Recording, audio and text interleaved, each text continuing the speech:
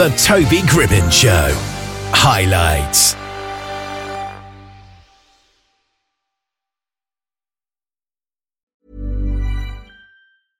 Hey, I'm Ryan Reynolds. At Mint Mobile, we like to do the opposite of what Big Wireless does. They charge you a lot, we charge you a little. So naturally, when they announced they'd be raising their prices due to inflation, we decided to deflate our prices due to not hating you.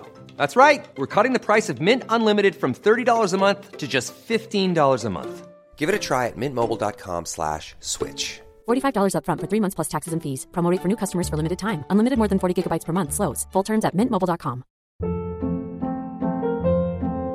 Hold up. What was that? Boring. No flavor. That was as bad as those leftovers you ate all week. Keke Palmer here. And it's time to say hello to something fresh and guilt-free. Hello Fresh. Jazz up dinner with pecan-crusted chicken or garlic butter shrimp scampi. Now that's music to my mouth. Hello Fresh. Let's get this dinner party started. Discover all the delicious possibilities at hellofresh.com.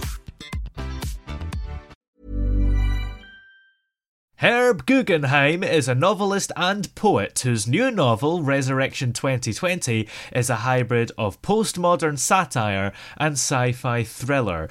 And he's with us here just now, and it's 5:30 in the morning for you right now, right? Yes. 5:30 in the morning. You're used to it though, aren't you? So yes. We're not holding you against your will at this time. Yes, I usually write at night. I spend my evenings writing and doing other things, reading and so forth. Yeah. Now, this new novel, Resurrection 2020, how would you describe it in terms of genre? It's a science fiction novel. Ostensibly, it's a science fiction novel. It involves time travel, and it involves multiple time periods. And so I would describe it, I would say it's science fiction, but it's also kind of magic realism, because not everything, there are kind of rules for science fiction, and I kind of go outside of those rules in different ways. Yeah. So I would call it magic realism, but people who talk about magic realism probably would not consider my novel a magic realism novel. Yeah.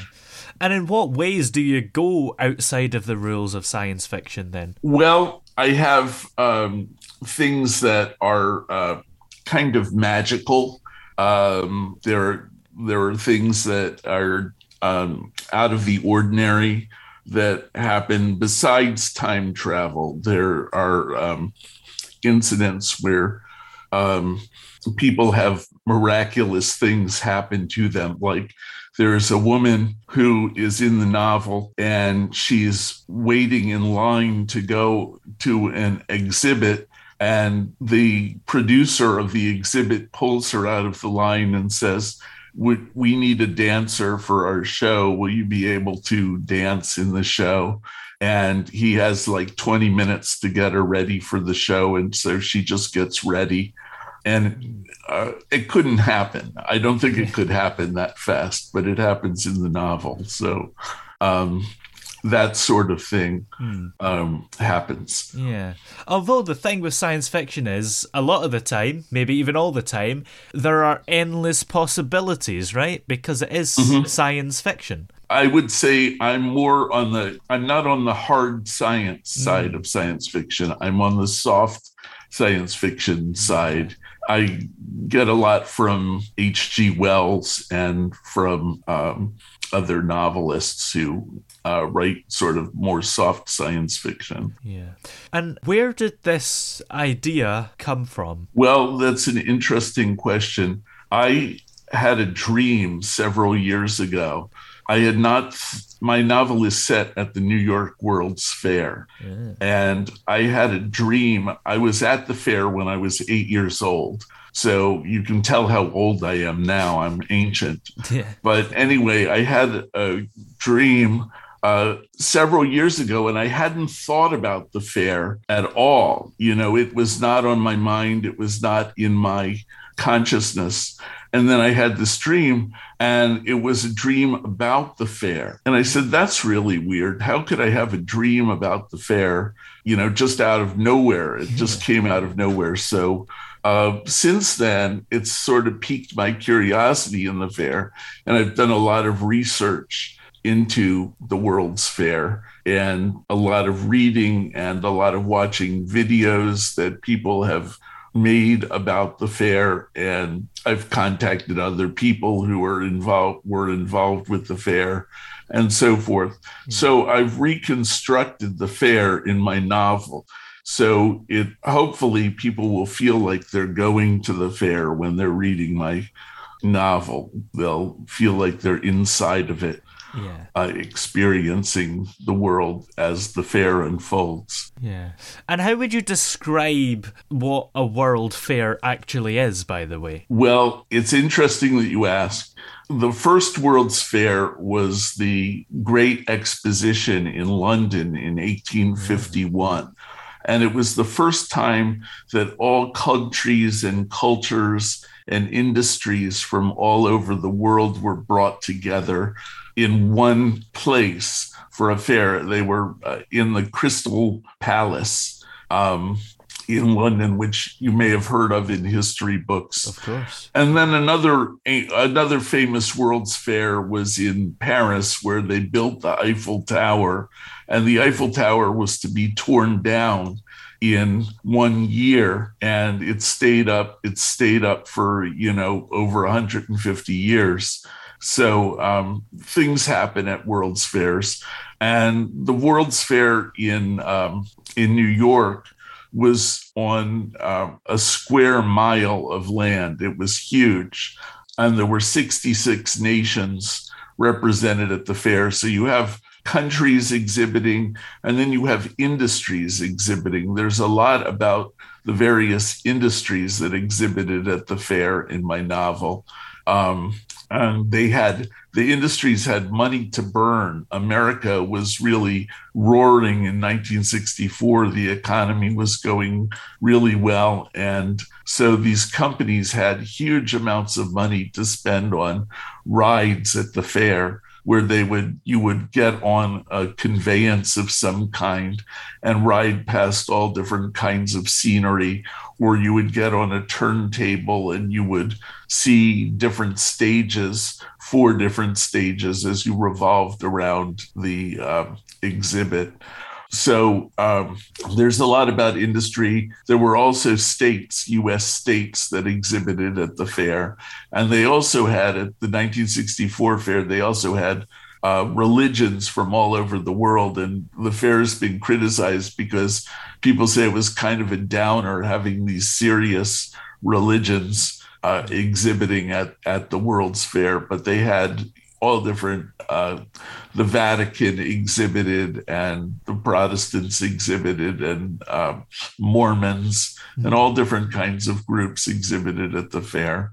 And so that was happening too. Yeah, that's so interesting that the World Fair has contributed so much to our history that we don't really give credit for, I suppose. It's all but forgotten. The 1964 World's Fair is all but a memory. There was an earlier fair in 1939 and 1940 that was in New York that made a huge impression on the people at the end of the Great Depression.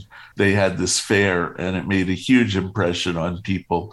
But the 1964-65 World's Fair somehow didn't register as much. Yeah. There's still structures from the fair that exist there. One of them is on the front cover of my book. There's something called the Unisphere, which is a 12-story high globe of the Earth, and it remains in the park where the fair was held to this day.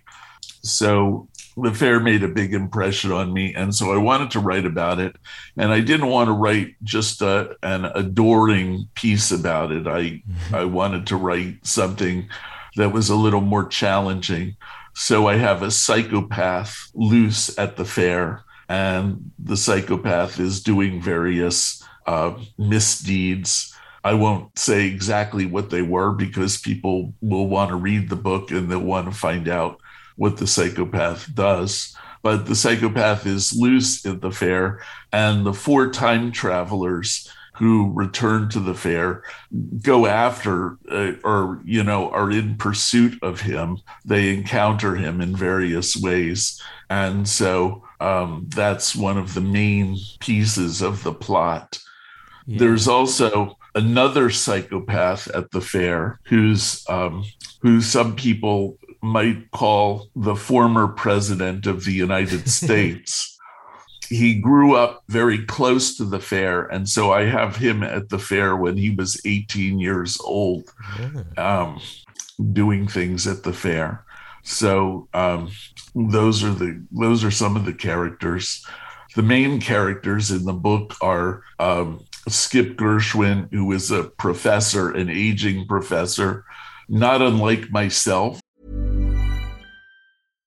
Hi, I'm Daniel, founder of Pretty Litter. Cats and cat owners deserve better than any old-fashioned litter. That's why I teamed up with scientists and veterinarians to create Pretty Litter. Its innovative crystal formula has superior odor control and weighs up to 80% less than clay litter. Pretty Litter even monitors health by changing colors to help detect early signs of potential illness. It's the world's smartest kitty litter. Go to prettylitter.com and use code ACAST for 20% off your first order and a free cat toy. Terms and conditions apply. See site for details. Hiring for your small business? If you're not looking for professionals on LinkedIn, you're looking in the wrong place. That's like looking for your car keys in a fish tank. LinkedIn helps you hire professionals you can't find anywhere else, even those who aren't actively searching for a new job but might be open to the perfect role. In a given month, over 70% of LinkedIn users don't even visit other leading job sites. So start looking in the right place. With LinkedIn, you can hire professionals like a professional. Post your free job on linkedin.com/achieve today. Hey there, it's Michelle Norris. I'm host of a podcast called Your Mama's Kitchen. When I travel, I'm usually looking for a way to find a taste of home when I'm not at home. And one of the things I love to do when I am at home is entertain. And Airbnb allows me to do that. When I was in California recently, I rented a house that had a great kitchen. And when we were sitting around the table, we're all thinking, we're in someone else's house. Someone could be in all of our homes as well. If you have a home, but you're not always at home, you have an Airbnb. Your home might be worth more than you think. Find out how much at airbnb.com/host. Millions of people have lost weight with personalized plans from Noom. Like Evan, who can't stand salads and still lost 50 pounds. Salads generally for most people are the easy button, right? For me, that wasn't an option. I never really was a salad guy. That's just not who I am. But Noom worked for me. Get your personalized plan today at Noom.com. Real Noom user compensated to provide their story. In 4 weeks, the typical Noom user can expect to lose 1 to 2 pounds per week. Individual results may vary. Well, it's not me, but it's sort of like me.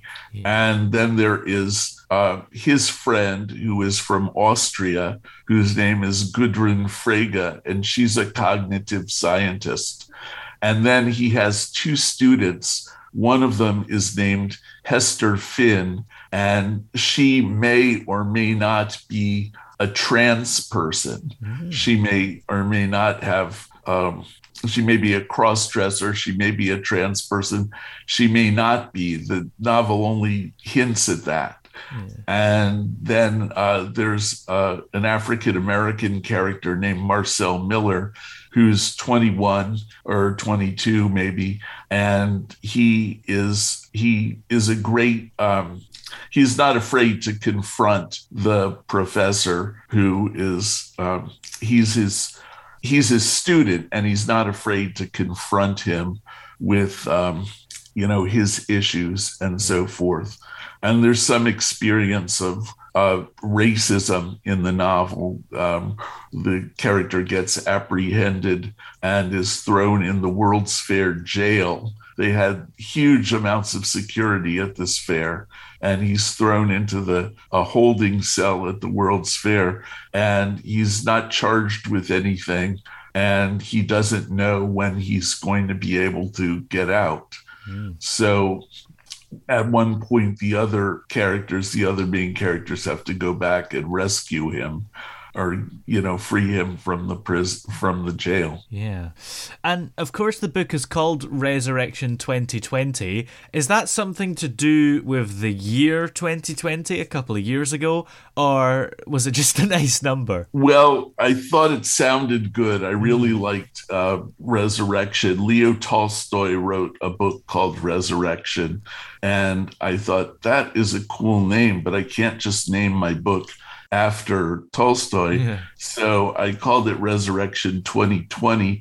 And at one point, the characters in the book the book takes place, the ground situation is they start in 2019, the four main characters. And so they go back to 1964. And at one point, they're thrown forward into 2020. And they're thrown into the middle of the COVID epidemic. One of the interesting things, my book takes place, the fair part of the book takes place in Queens in New York. It's a part of New York City. And one of the interesting things there is that both the former president grew up in Queens, and also one of the worst stricken places at the beginning of the COVID epidemic was Queens. And there was a hospital called Elmhurst Hospital that was really overwhelmed with cases.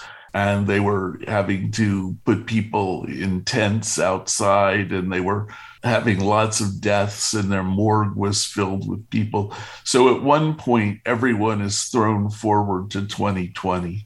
And so I call it that. And also, I think 2020 is a measurement. I don't know if you have this in the UK, but 2020 is a measurement for eyesight. So hopefully it evokes that too a little bit, that people have opened their eyes. They go back to the fair and they see it with newly opened eyes, and they see the COVID epidemic with newly opened eyes. Yeah, that's true. I think technically 2020 is an American thing for vision, but we still sort of say it colloquially. Yeah, so that was why I used the year 2020. I knew I wanted to have something about the COVID pandemic in the book. And so I included Resurrection 2020. And the characters are kind of resurrected in 2020. They kind of come to some realizations in 2020. Yeah. And what are some of the social issues that you address in the novel? Well, racism is addressed pretty much throughout the novel. Yeah. And also the issue of sexual identity, trans people and cross-dressers are addressed. Corporate greed, there's a lot about the greed of American corporations like General Motors and Ford and General Electric. And so that's addressed. There were also people talking about racism. There were also people at the fair. There were a coalition of African-American people that came to protest at the fair. So they're talked about in the novel a little bit. One of the things, our country has a terrible problem with racism, had back in 1964, and it still hasn't really gone away today. So one of the things that happened with the fair was it was all sort of lily white. It was all catering to Caucasians, and they didn't do much to cater to Black people. One of the things that happened in the fair was a lot of the labor that was hired for the fair, a lot of the people that worked there were white, and they weren't recruiting Black people. They weren't letting Black people join trade unions either. So there was discrimination in a number of different ways. And then also 2 of the states that exhibited at the fair, Louisiana and Florida, were segregated states where Black people weren't allowed to vote, and they weren't allowed to they were having trouble with integration, with going to the same schools and living in the same places as white people did. So some of the people at the fair carried signs that say, "We don't want a World's Fair, we want a fair world." Yeah. And so that issue is explored quite a bit in the novel. Yeah. And who would you say the target audience for the book is as well? Is there a particular age? Well, I think the target age is much younger than I am. Yeah. The target age is like 25 to 45, you know? And I say that because I was a professor at one time and I taught students. And so I was always dealing with people who were quite a bit younger than I am. Yeah. And so I want it to be for that audience. I think older people can read it too and enjoy it, but I really hope that a lot of people in their 20s, 30s, and 40s read it. Yeah, absolutely. And do you have any other plans for more books after this one? Yes, I want to write a book about genius societies. I don't know if you've ever heard of Mensa, but it's a society that started in England and is very active in the United States. And it's not widely understood. People are pretty critical of it. And it's not really understood what the organization is. So I think I'd like to write a book about genius societies and what goes on at their gatherings and so forth. Yeah, absolutely. Well, in the meantime, where can we find this current book, Resurrection 2020? It's Resurrection 2020 is available on Amazon and at bookstores, but mostly on Amazon. It's easy to get on Amazon. It's harder to get at bookstores because you have to order it. But it's on Amazon. It's all over the world. I checked to see if it's on Amazon in UK. And it is. And I also know that it's on Amazon DE Deutschland. So people can get it all over the world. And I hope they do. Yeah. And there's going to be an audiobook coming soon, right? Yes. The audiobook, I was working with the reader a couple of weeks ago, and the audiobook has to go through some technical processing, but then it's going to come out in maybe a week or two. It should be available. Smashing. Well, many thanks for joining us here on the show today. It's been great to have you here. Thank you. I hope I talked fast enough. I'm a kind of a slow talker. So I hope that I filled the space adequately.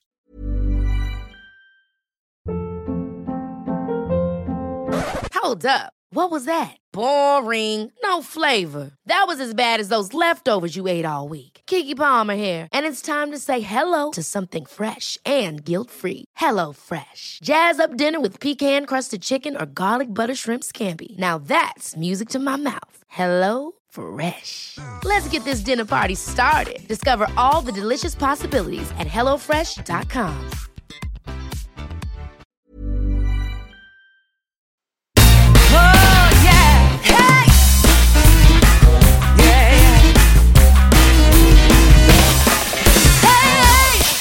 The throbbing pulse of sound. The Toby Gribbon Show.